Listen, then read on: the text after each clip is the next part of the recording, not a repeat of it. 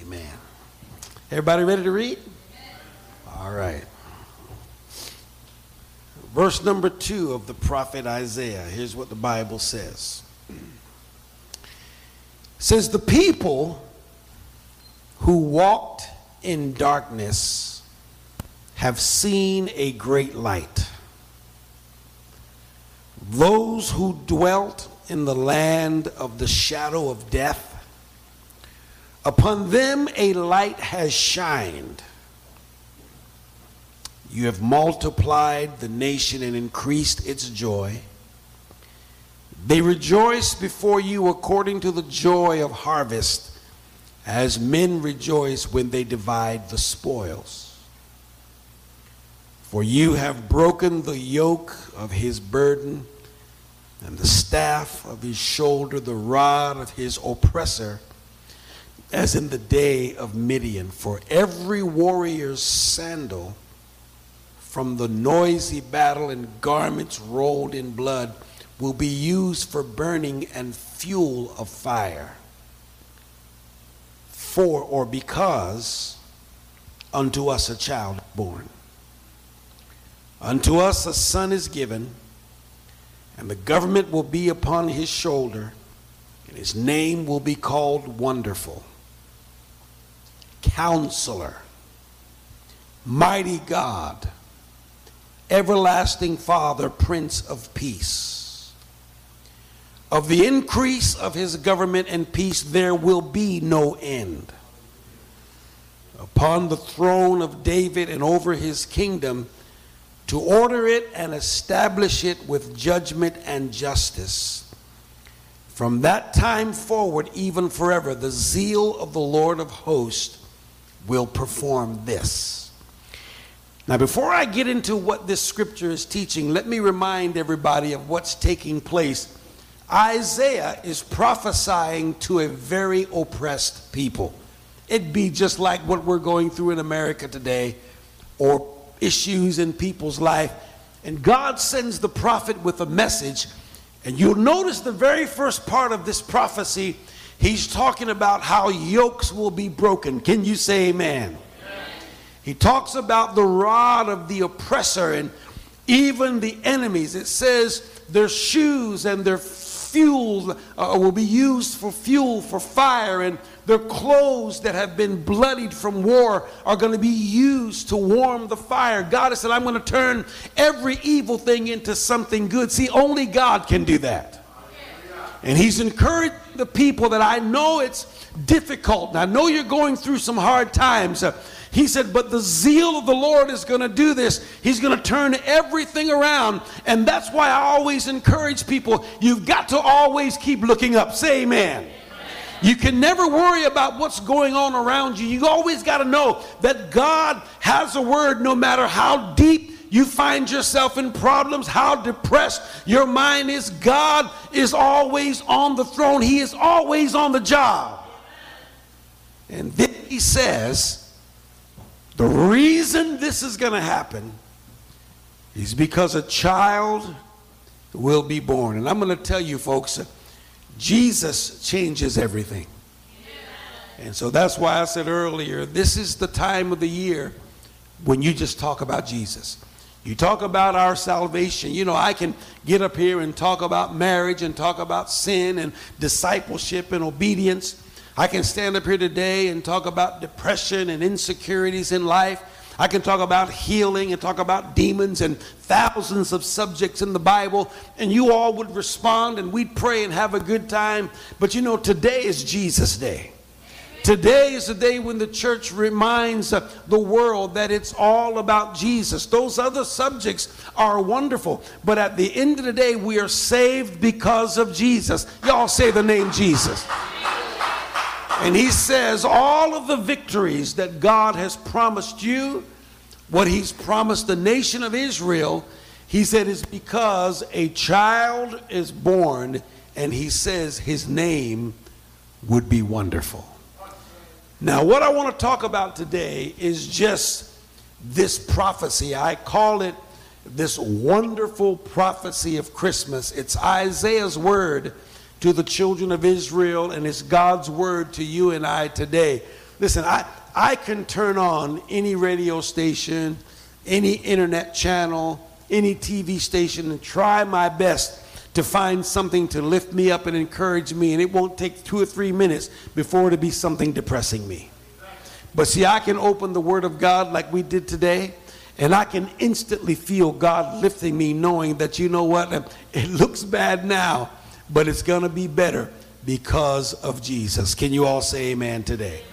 All right, so let me begin, first of all, by talking to you about the word here in the Bible, and that is, his name will be called Wonderful. Everybody say wonderful. Wonderful. Now listen, it's a good word.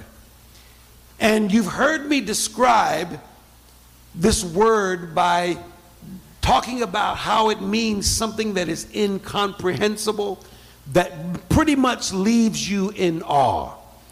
And so when we talk about something wonderful, we'll say, hey, I heard some wonderful news, and all you heard is that a check was in the mail. You know, hey, so-and-so got a new car. Oh, man, you see, that's a wonderful car they got. And all it is a new Chevy or a new Ford. And so what happened is the word has lost so much from biblical days. But I want to take you back to what the word actually means. It actually means that something is so incomprehensible that you're left unable to speak. And when we use the word awesome or something is in awe, basically what we're doing is we're standing in front of something and nothing comes out. It's like, what do you say? Why? Because it is awesome. It is a wonder. It is wonderful. This is why they talk about the wonders of the world. And if you are familiar with these, they have 7 natural wonders of the world and then the 7 man-made wonders of the world. And the whole idea is these are things that nature has made that when you see them, you just kind of stand there with nothing to say. They are wonders. And even the ones that are man-made wonders, they're so amazing that man, in his wisdom from God, could create such amazing things that you stand there just going, you know, I flew on a A380 Airbus from France down to Johannesburg, South Africa. And when I saw that airplane pulling into the gate, knowing that I was going to get on it, I actually got scared. If you've never seen one, look it up. Don't do it now, because I know y'all be Googling like crazy in church. The A380 Airbus is the one that has the downstairs and the upstairs. It looks like a big whale, the way the front of the plane looks. And it's just amazing, you know, and I'm looking at it and I'm thinking, you know, 500 to 600 people, plus the weight of the plane, plus all the electronics and all the bags and all the cargo, and that thing is going to stay in the air. It's like, I don't even want to get on it. It's way too big. And I'm just looking at it going, man made that. It's one of the big wonders of the world. But right here in the United States, we have 2 of the 7 wonders of the world. We have the Grand Canyon out in Arizona, and we also have Niagara Falls up on the New York and Canadian border. Now, the picture of Niagara Falls should be up there right now. It's a pretty amazing place. I've been there. I know Brother Eric showed me some pictures when he went there. And when you stand there looking at this water, you don't realize what you're dealing with. You're dealing with almost 2 million gallons of water each day going over this thing. You got to think about how much water that is. It's like a freight train when it's rumbling and the mist is flying and the water is rumbling and the ground is shaking, and you just keep thinking, where's all this water come from? It seems like there's a never-ending flow, and you're just day after day after day, and people just stand there taking pictures, and they're standing there like this, like, you know, only God can do something like that. Come on, y'all say amen with me. Y'all know Donald Trump and Joe Biden can't make stuff like this. That's why I don't understand why people put their trust in him. Put your trust in God who can do wonders. Come on, say amen. It is awesome. You know, then I have a picture up here of the largest polar bear on record. Now, I saw this polar bear. Now look at the polar bear in comparison to the size of an average 6-foot man. Take a look at it. Now when Barbara and I went to Alaska, we went to Anchorage. They have this polar bear stuffed. It was actually original. They shot him, killed him, and stuffed him and put him in an upright position like he's going to attack somebody. And it says he's over 11 feet tall, 1,400 pounds. Now you imagine being out in the woods and coming up with one, this brother right here. You know, you won't even be able to run. You're just going to be standing there. Hopefully you can at least pray. But you know, I remember standing in front of this thing for about 15 minutes, just looking up at it, going, only God can do something like that. Come on, folks, that's a wonder to me, that a bear can be so big, so strong, and so powerful. And they say the Kodiak Island bears even grow bigger than the polar bears. And I didn't even want to see one of them because they're like 12 and a half feet and 1,600 pounds. And so stay away from Alaska if you ain't saved. That's what I'm trying to say.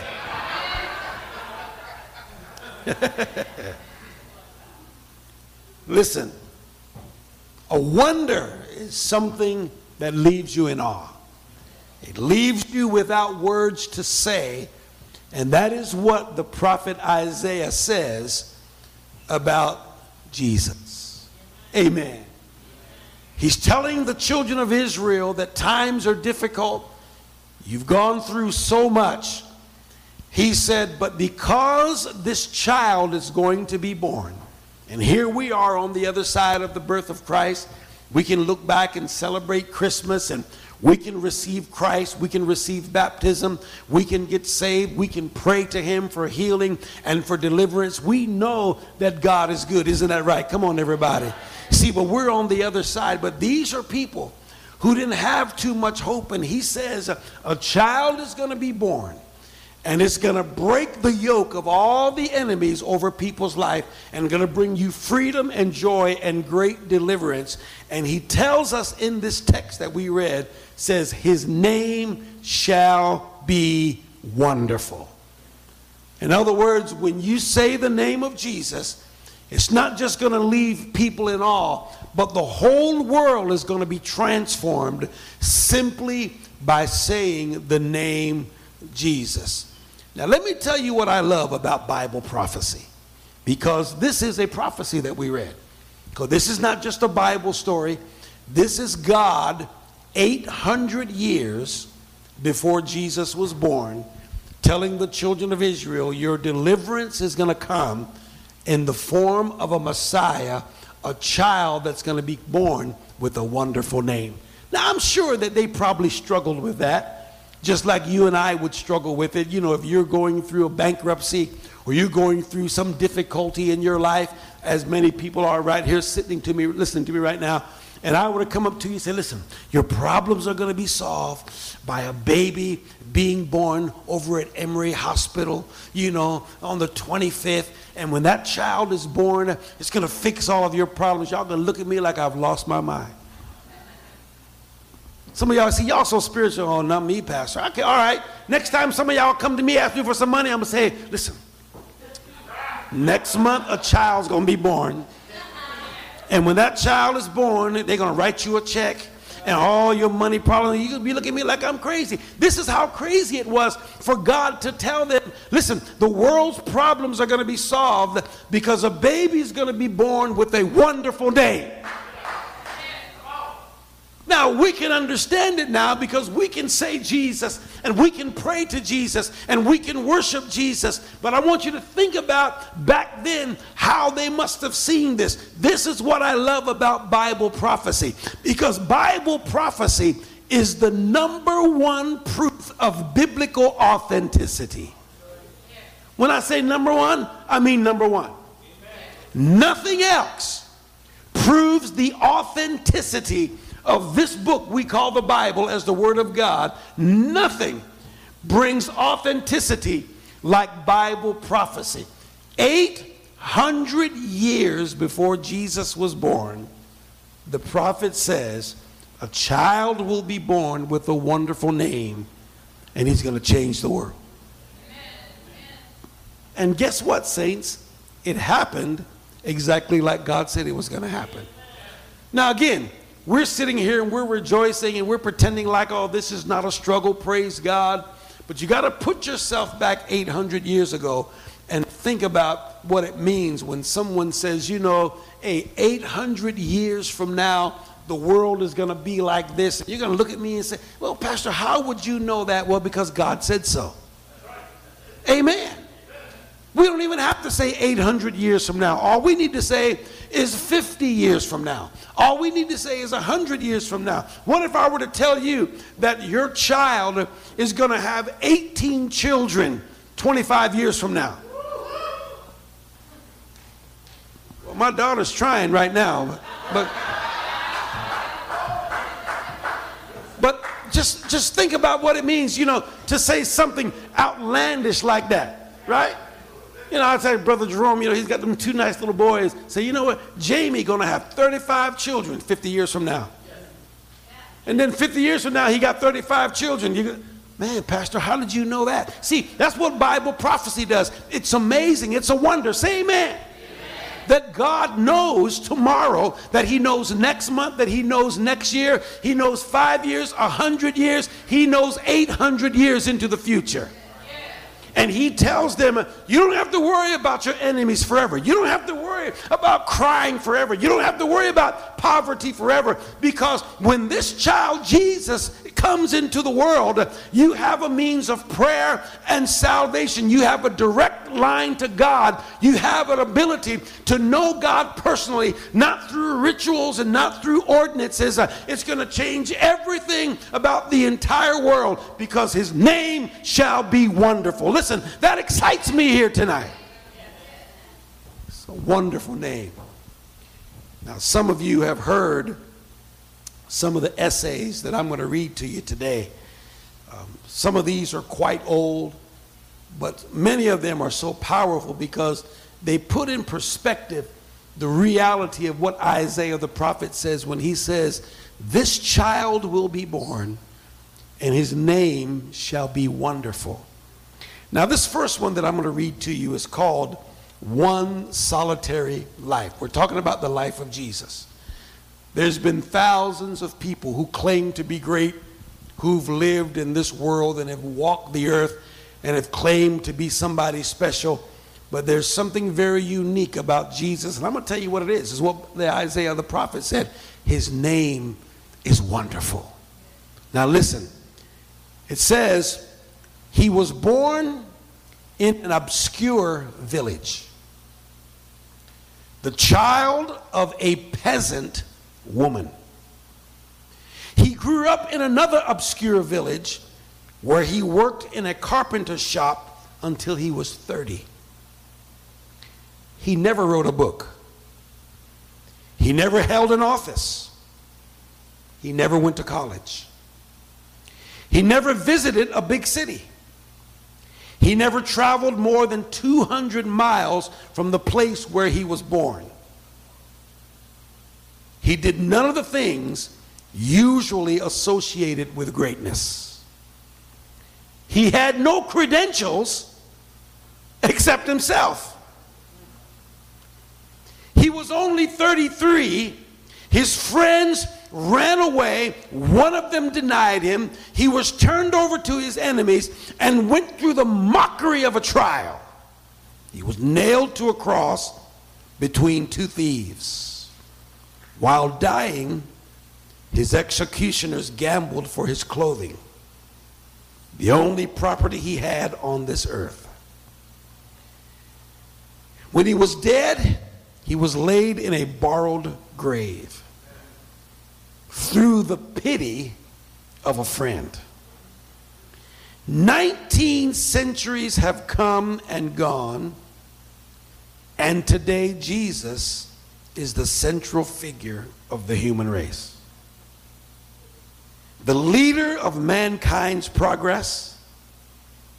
All the armies that have ever marched, all the navies that have ever sailed, all the parliaments that have ever sat, all the kings that ever reigned put together have not affected the life of mankind on earth as powerful as his one solitary life. Now, you know what I enjoy about reading that little essay? Is that there is nothing significant about Jesus. He could have been from Decatur. He could have been from Duluth. He could have been from Tucker, Georgia. He could have been from downtown Atlanta. No university degree, no professional credentials, no nothing. But he's a man who the Bible said had a wonderful name. And he left people in awe at his teachings and what he was able to do with casting out of demons and healing of sick and preaching the kingdom of God. He left his mark on the world, and the essay says all the armies, all the navies, all the governments, everything, no one has affected life like Jesus. Well, what made him so unique? This is what the prophet said: a child will be born and his name will be Wonderful. You all need to say amen to that today. And here we are today in Atlanta, 2021. And can I remind everybody that if you get to know Jesus, his name is still wonderful. Amen. Hallelujah. His name was designed by God to do what other names cannot do. That's why the prophet said his name would be a name that would inspire awe in people's life. Now, most names have great significance, particularly in the Bible and among the Jewish people.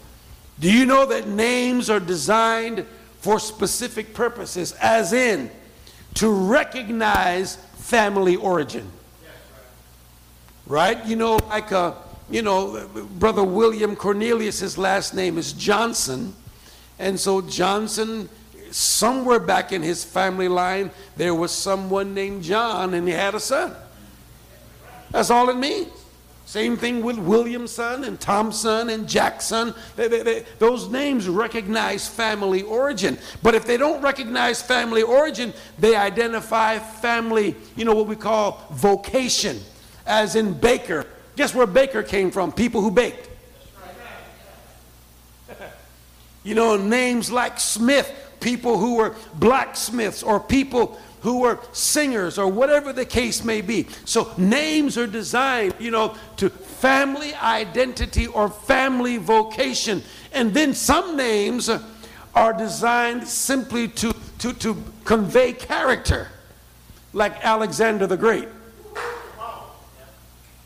Ivan the Terrible.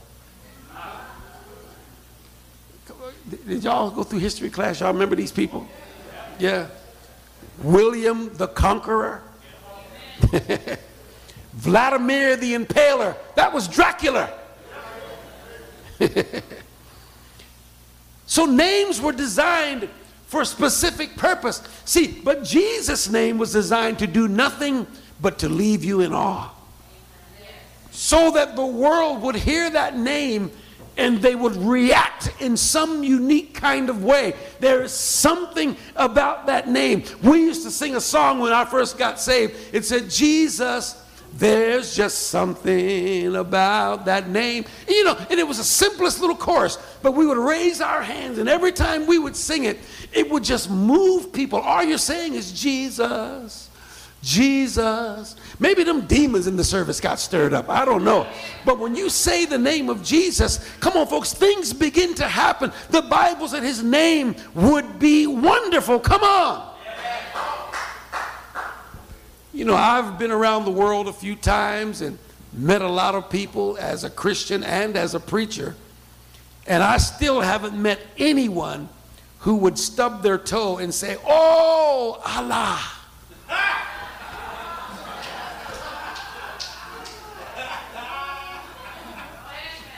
Because there ain't nothing great about Allah. He can't fix your toe. He can't fix nothing. How about if somebody's banging a nail and the hammer hits their thumb? They don't say, "Oh, Gahatma Buddha." Everything is about Jesus. You know why? Because there's something about that name. Come on, everybody. You don't realize when you got saved that you went straight to the top. Come on, say amen. When you called on Jesus, you went to the best. There's nowhere you can go once you say yes to Jesus. Come on, say amen. No one has affected the world the way Jesus Christ has. Now, the second little essay that I want to read to you this morning is called, Who is Jesus? Again, these have been in my collection for years, but it helps you to understand what the prophet is saying when it says the problems of the world and the problems of your life will and can be solved because a child was born with a wonderful name. Okay, let me read to you the second essay. It's called, Who is Jesus? So it begins by saying, in chemistry, he turned water to wine. In biology, he was born without the normal conception. In physics, he disapproved the law of gravity when he ascended into heaven. In economics, he disproved the law of diminishing return by feeding 5,000 men with 2 fish and 5 loaves of bread. Jesus bad, y'all. Didn't Steve Harvey say he's got the record for the biggest fish fry ever? In medicine, he cured the sick and the blind without administering a single dose of drugs. Whether it be COVID, vaccines, or boosters. In history, he is the beginning and the end. In government, he said that he shall be called Wonderful Counselor and Prince of Peace. In religion, he said no one comes to the Father except by him. Says, so who is he? He's Jesus.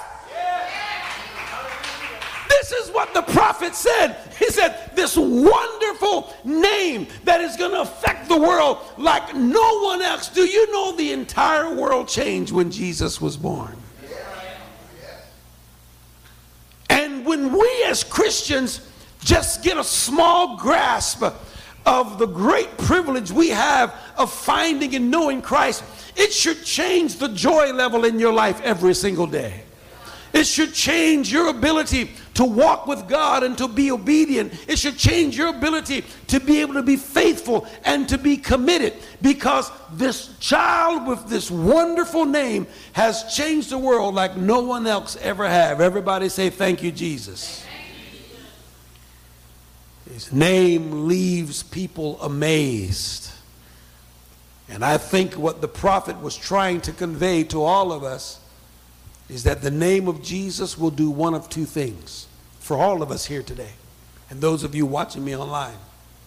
The name of Jesus will either amaze you and cause you to look deeper into who he is, or it will terrorize you and bring you to your knees in humility and repentance. That's what the name of Jesus has done in the world that we live in today. I just read the other day how that one of the schools here in Georgia was adopting one of the Christmas carols for their Christmas holiday song. And so the kids were able to write in, what is your favorite Christmas song? And, you know, everybody wrote all their different songs, but they wanted one that was traditionally a Christmas song. And so they eventually decided on Deck the Halls with Bells of Holly, you know, the fa la la la la la la. And so when one of the parents complained and said, well, why did you choose that song? And the principal said, because it doesn't say the name Jesus or use the word Christmas. Now, I want you to think about that. This is a school adopting a Christmas song, and the one that he chose is basically one that he said, it doesn't use the name Jesus, and it doesn't use the word Christmas. Here is a school staff that is terrorized by the name Jesus. That's the only conclusion you can come to. Is that that name bothers them. That name disturbs them. Like I said, it does either one of two things. It leaves you in awe. I've got to find out more about who Jesus is, who this child with the wonderful name is, or it'll break you and terrorize you and cause you to do all kind of crazy and foolish things. Like putting an X in front of the word mass and calling it Christmas. I don't know what an Xmas is, and you should tell everybody you don't know what an Xmas is either. You know, as soon as we get to about Thanksgiving every single year, you know, I go on a crusade. And if you all could just see me in action, you'd be so proud of me. I go on a crusade right after Thanksgiving where everywhere I go, I say Merry Christmas to people, and I dare them to say Happy Holiday. I'm on a crusade. I'm telling y'all should see me in action. I go in the bank. I go in the dry cleaners, anywhere. And Merry Christmas, Happy Holiday. I said, what holiday is it? They, I said, say it. Say it. Well. I said, just say it. Just say it. Christmas. I said, thank you. I said, now try this one. Say Merry Christmas. And they all start laughing. Merry Christmas. I said, doesn't that sound better? See, but the name Christ terrorizes people. I mean, companies change their policy. Schools change their policy. Governments do all kind of strange things because of this wonderful name that was prophesied 800 years before Christ was born. He said, this name will either amaze you or it will terrorize you. Well, I don't know about you, but I'm amazed at the name of Jesus. See, we are really in a cultural war. Let me give you two Bible verses before I move on in this. First of all, I want you to go to the Gospel of Luke, and I want you to look at chapter number 2. Come on. The Gospel of Luke in the New Testament. Go to chapter number 2, and there's just two small verses. Verse number 34 and verse 35. Come on, everybody. Come on. We're going to get through this real quickly. But I do want you to remember this. Now, this is part of the Christmas story of the birth of Christ. And it talks about a couple of people who are kind of obscure to the Christmas story. These are not people like Herod and the wise men and Mary and Joseph, people that everybody knows about. These are some obscure people. One of them is a man named Simeon. Look at it. Luke chapter 2. And look at verse number 34. Y'all there? All right, just follow it up on the screen. It says, then Simeon blessed them and said to Mary, his mother, behold, this child is destined for the fall and rising of many in Israel, and for a sign which will be spoken against. Y'all see it? Then it says, yes, a sword will pierce through your own soul also, that the thoughts of many hearts may be revealed. Now, Simeon is holding up this young Christ child. He's an old man, the Bible says. He's been waiting for the birth of the Messiah. And he gets to come and see this baby Jesus and holds up the baby and says, this child is going to cause the rising and the falling of many. In other words, Jesus is going to be like a line in the sand. Everybody on one side is going to rise and be blessed, and everybody on the other side is going to fall and be cursed. See, what side are you on today? What he's saying is no other figure in life is going to make this happen. It's only Jesus. He is going to determine whether you are blessed or whether you are cursed, whether you are saved or whether you are lost. It's all going to come down to what you think and what you do with Jesus. Folks, that's why on a day like today, we simply preach Jesus. I don't care nothing about Buddha. He may have been a good man or a wise man, but he ain't Jesus. I don't care nothing about Allah. He may have been a significant man in the Middle East, but he ain't Jesus. Come on, y'all, talk to me. I'm not worried about Jah Rastafari. I'm not worried about Maharishi and the Hindus. Listen, there's something about the name of Jesus alone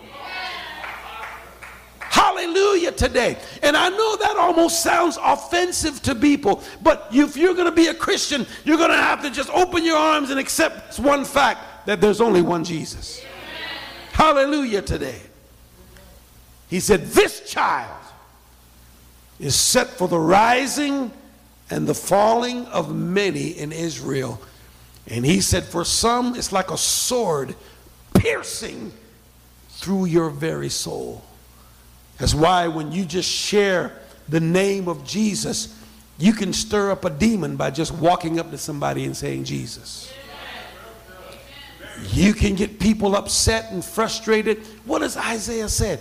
He said, this name is wonderful. This name is an awesome name. Hallelujah. Now, you know, there used to be an NFL football player named Tim Tebow. Y'all remember old Tim Tebow?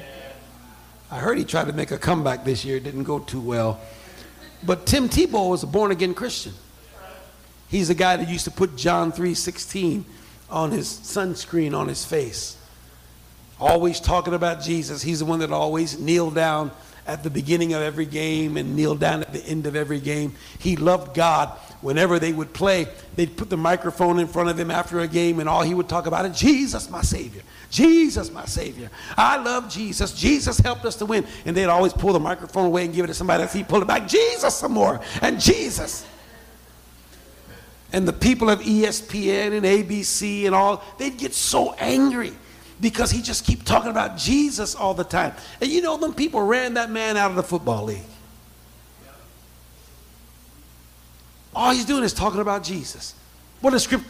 Like a sword going through people's soul. I'd rather hear you talk about Satan than about Jesus. That's how powerful, that's how wonderful and awesome the name of Jesus really is. Now, I've got one last essay for you. I want you to listen to this. Because we're talking about a name that the Bible says that is above every other name. You all are familiar with Philippians that says that at the name of Jesus, every knee should bow and every tongue confess that Jesus Christ is Lord. Who else in the world does the Bible say anything even close that at the name of Jesus, every knee would bow? I'm going to tell you what that means. I don't care who you are, where you come from, what race you're involved in. One day, you're going to bow to Jesus. And he's either going to be your Lord or he's going to be your judge.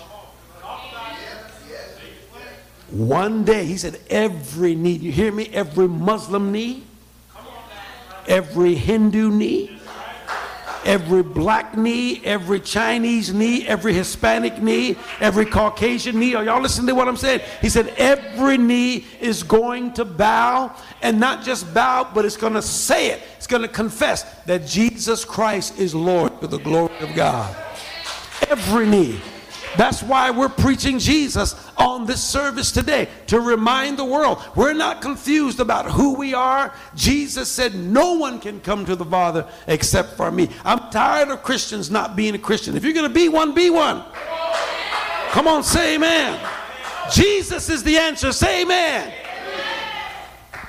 Listen to this third little essay. It's called The Greatest Man in History. It says, the greatest man in history, Jesus had no servants, yet they called him master. He had no degree, yet they called him teacher. He had no medicines, but they called him healer. He had no army, yet the kings feared him. He won no military battles, but he conquered the world. He committed no crime, yet they crucified him. He was buried in a tomb, yet he lives today. Can you say amen? He said, this child will have a wonderful name. Now, just these three essays alone are something that you should take heed of, that the fact that the world has been changed by a man of no credential, with no significant history, that no one even respected, but yet the entire world is influenced by a man from Nazareth named Jesus. Folks, I'm so glad that Jesus found me. Aren't you glad that he found you?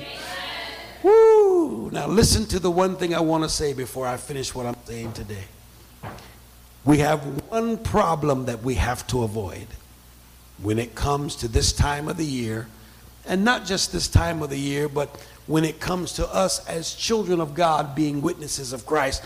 We have one problem we have to avoid, and that is the redefinition that our culture is pushing on everything significant and spiritual.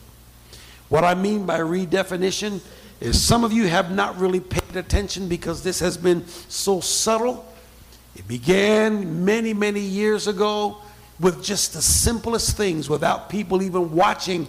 But now here we are in the year 2021, and words don't mean what they used to mean anymore. They've been redefined, and because they're redefined, preaching the gospel has a different dynamic now. Years ago, when the Hispanic world in South America was having a revival, the Pope flew down from Rome in Italy to South America, and he declared that Catholics are no longer Catholics, that Catholics are Christian. Now, if you know anything about the Catholic religion before then, the Catholics would be very proud to tell you we are Catholic. Matter of fact, some used to tell me when I was first a Christian, say, no, we're not Christians, we're Catholics. And even though they had the Bible and had the name of Jesus and believed in God and had the cross and all of that, their whole thing is that, we're not like you Christians, we're Catholic. There was a big distinction, but the Pope realized with all these people in South America coming to Jesus and these Pentecostal and gospel revivals, he had to go back and reclaim. So he re-identified the brand, and that is now Catholics are also Christians. The Jehovah's Witnesses did the exact same thing. They used to call themselves Jehovah's Witnesses, or they would say witnesses, and they did the same thing. They say, hey, we have to reclaim the brand. Hey, we're Christians too. Listen, you're not a Christian if you don't have Christ. And so what has happened is the world has gone through a redefining, and many people in the Christian church have been completely oblivious to what has happened right in front of our face. I used to be happy when they used to call me gay in the first grade.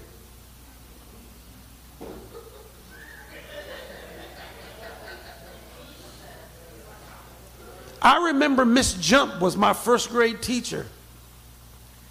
And I remember her calling me gay because I used to laugh and smile all the time. That's what the word meant. Try it now. I'm going to go upside somebody's head.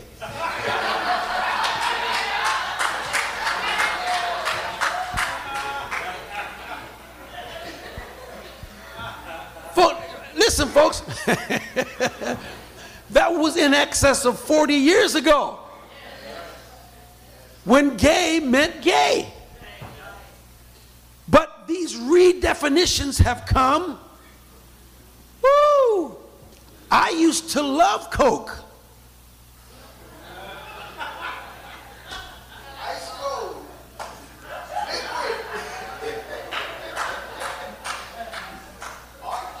Listen, I've traveled around the world enough now. Somebody walk up to me and say, hey, want some Coke?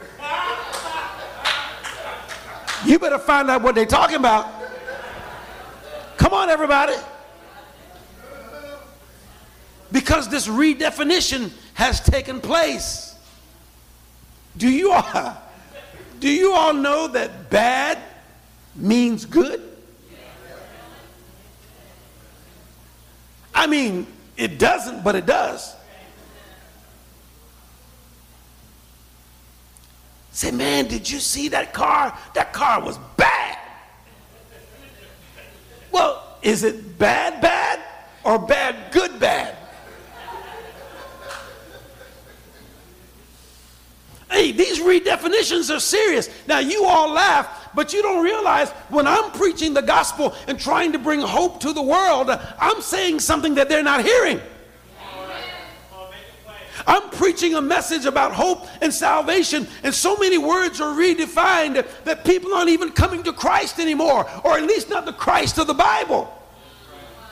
Because everything has been so changed, and now preachers got to break it down and break it down and break it down and down to the simplest, commonest denominator. And then people go, oh, that's what you're talking about. Yeah!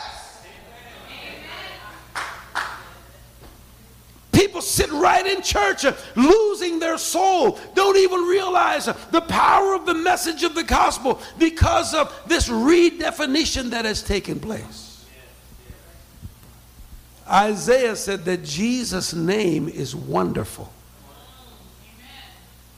I'm talking about the real wonderful.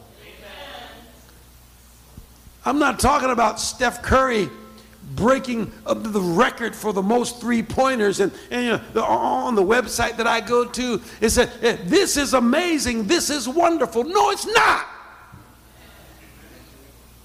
It's good, but it ain't wonderful. I'm not in awe, like,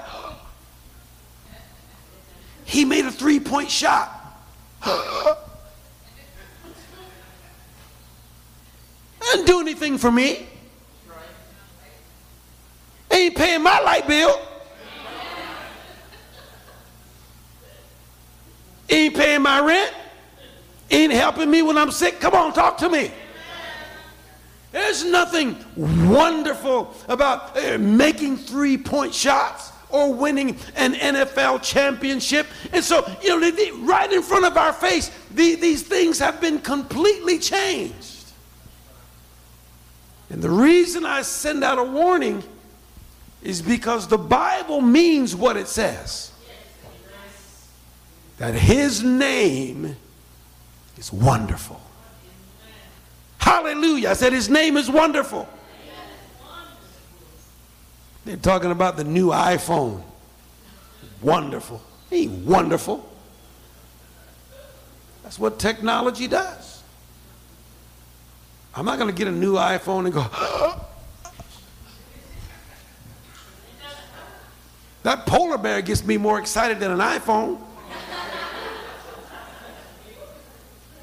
We're talking about the handiwork of God. Come on. We're talking about something that is so amazing. Just think about what heaven will be like. Come on, think about the rapture of the church when Jesus comes to take us all home and we get to be with our Lord and Savior forever and ever. I get to see my dad and my mom again. We get to see those that have gone on before us. Think about the joy and the hope, come on, that the gospel brings forth. That is wonderful. Can you say amen? That is something that should leave us in awe. I'm not worried about some tires on the car or a hi-fi in the house. There's nothing as wonderful as the name of Jesus Christ. You know, I'm done, but let me just say, I was reading the other day about a farmer in New Zealand. Some of you might have seen this. It wasn't this year. I think it might have been the last couple of years or so, but the story made its way out of New Zealand. You know, New Zealand and Australia are known as countries that have a lot of sheep.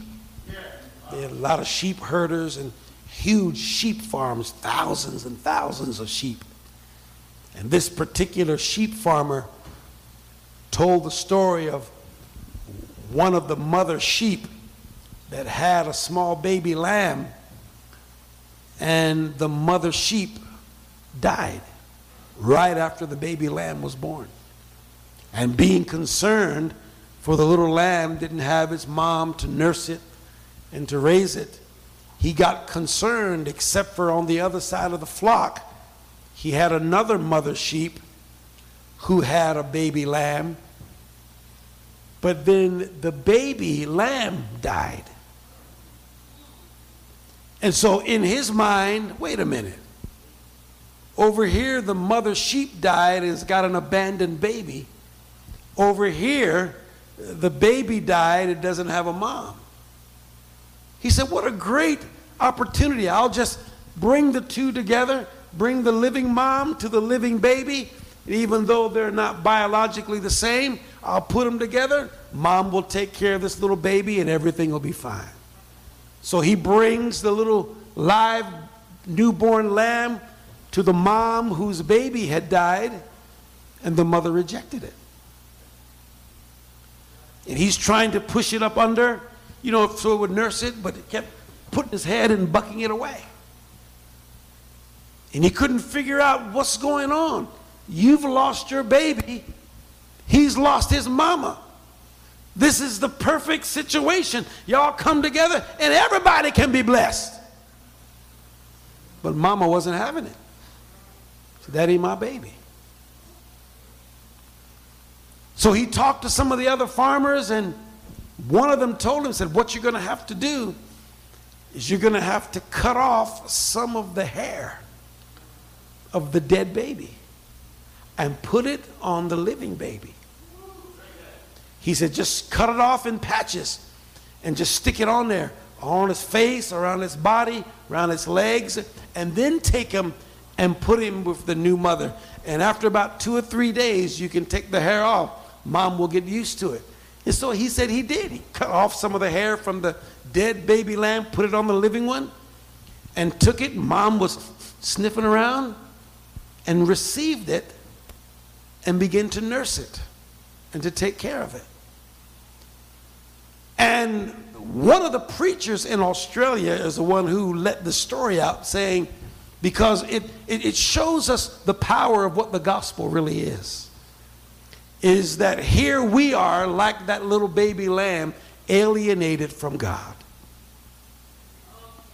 Are y'all hearing me? Literally rejected by God because of our sinfulness. See, sin cannot survive in God's presence. He said, but you know what Jesus did? Woo, that wonderful name. You see what he did? What he did, see, he became man and God. Y'all ain't talking to me. See, and as he took a little bit of man and began to associate himself with the need that we had in our life. And God was able to receive us because of Jesus. And now here we are, saved, clothed, and in our right mind because of what Jesus Christ has done in reconciling all of us back to God. Don't you for a minute think that church is all about singing and choirs and dinners. Church is about Jesus. Don't you think that church is all about you coming and meeting somebody and getting some needs met and getting some bills paid? You're going to lose everything. Church is all about Jesus. It's all about God coming and putting you back so God can receive you into his eternal kingdom. And that's why the prophet said, everything is going to be fixed because a child is born with a wonderful name. Y'all say the name Jesus. You ought to say it for the rest of the day. You ought to say it before you go to bed. You ought to say it when you're having your dinner. You ought to say it when you wake up in the morning, and cause the demons to be terrorized because of your relationship with the Lord Jesus Christ. Let me encourage every one of you. Don't let the world redefine anything about church, anything about Jesus, anything about the Bible, anything about prayer. And remember, there's no other name under heaven that is wonderful except the name of Jesus. Amen, everybody? Let's take a moment to pray. I want you to bow your heads with me, everybody. I so appreciate all of you today. And I thank God for the fact that we can come here and worship God. I thank Sister Renee for singing that wonderful song for us here today. But our business is not complete until we pray and make our own personal commitments to the Lord Jesus Christ. His name shall be wonderful. Keep your head bowed, everybody, for just a moment. Keep your eye closed. Father, we thank you. God, we can't thank you enough for all that you've done to bring us this great salvation. How we appreciate your birth, your life, and your resurrection, that we could be saved. Thank you, Lord. Thank you, Lord. Keep your head bowed, keep your eye closed. If you're in here today or you're watching us online, thank you for tuning in. Thank you for making our church part of your holiday season. We're so grateful. I know there's other places you could have gone, but you've just come to worship God with us, and we lift up that wonderful name of Jesus. Maybe you're struggling. We all struggle from time to time. Maybe you're struggling. Maybe you're battling. And as you've come here today, all is not well in your life. All is not well with your soul. We thank God that you made it out of the house today, but you couldn't say with any kind of certainty that you are 100% sure that I'm right with God, Pastor, that I've made my own peace with the Lord, that I've accepted him. Maybe you've come here today and there's tears, broken heart, confusion, doubts and worry. Maybe about your own life, your family, future, your friends. Well, the prophet says there's a child with a great name that will come into your life, and by simply putting faith in his work on the cross, you can find hope, help, and healing. Your whole life can be turned around in a moment of time because of this child with this wonderful name, Jesus.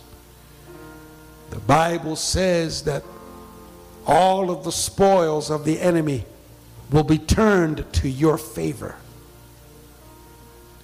It says even the government will be upon his shoulder. It says there's nothing that would be impossible with him. And today he's very much alive and right here in this building with us. His presence is moving through these chairs, sitting on you right now, asking you a question. Is it well with your soul? Come on, do you know? Do you know for sure that if God were to call you home right now, that you're ready to go and be with him? Or you in a lot of doubt, knowing that I'm not living for God, I'm not saved, I'm not ready, Pastor. Maybe you feel like I'm young and I'm out here in the world and I got to do my own thing, and you're right. You're absolutely free to choose to do your own thing. The only problem is you don't know what tonight will bring. You don't know what tomorrow morning will bring. Don't gamble with the most precious thing you have, and that's your soul. Surrender to God while he's speaking to you today. I'm talking to somebody right now. Maybe you've been backslidden. Maybe you were young and you came to Christ, joined the church, but you decided to walk away. And you've turned away from God right now, and God's calling you home. Come on, don't wrestle with God anymore. Let today be the day you surrender. Let Christmas of 2021 be part of your history. I rededicated myself to God. Come on, I'm going to pray for you right now. Our heads are bowed and our eyes are closed. Please, no one for just a couple of moments.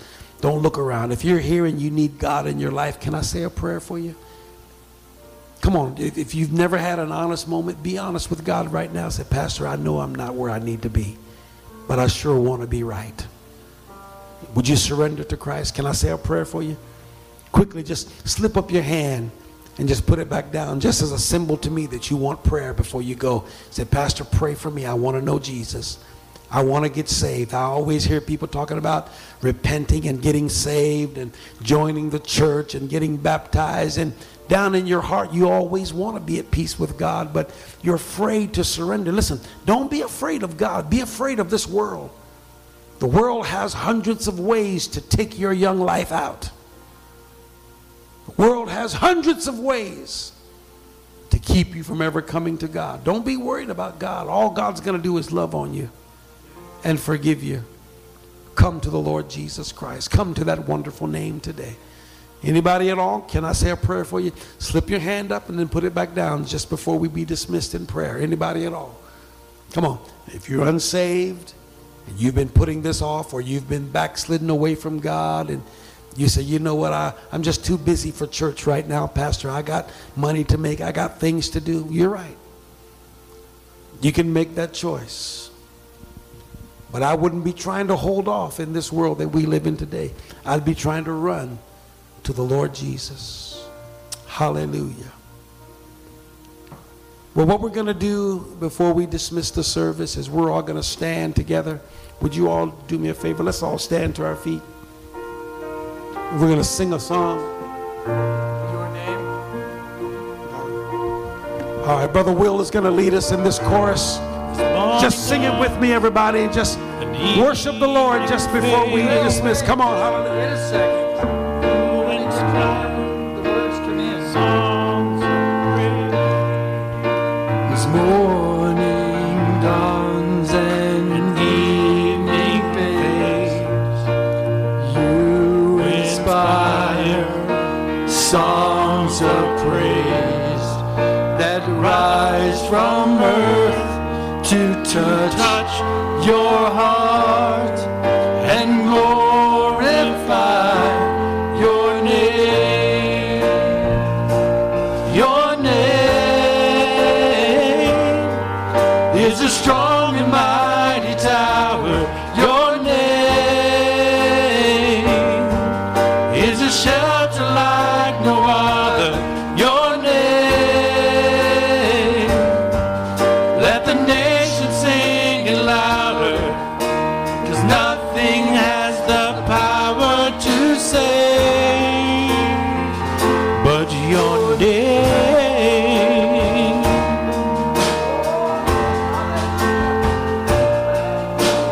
Jesus, in your name we pray. Come and fill our hearts today.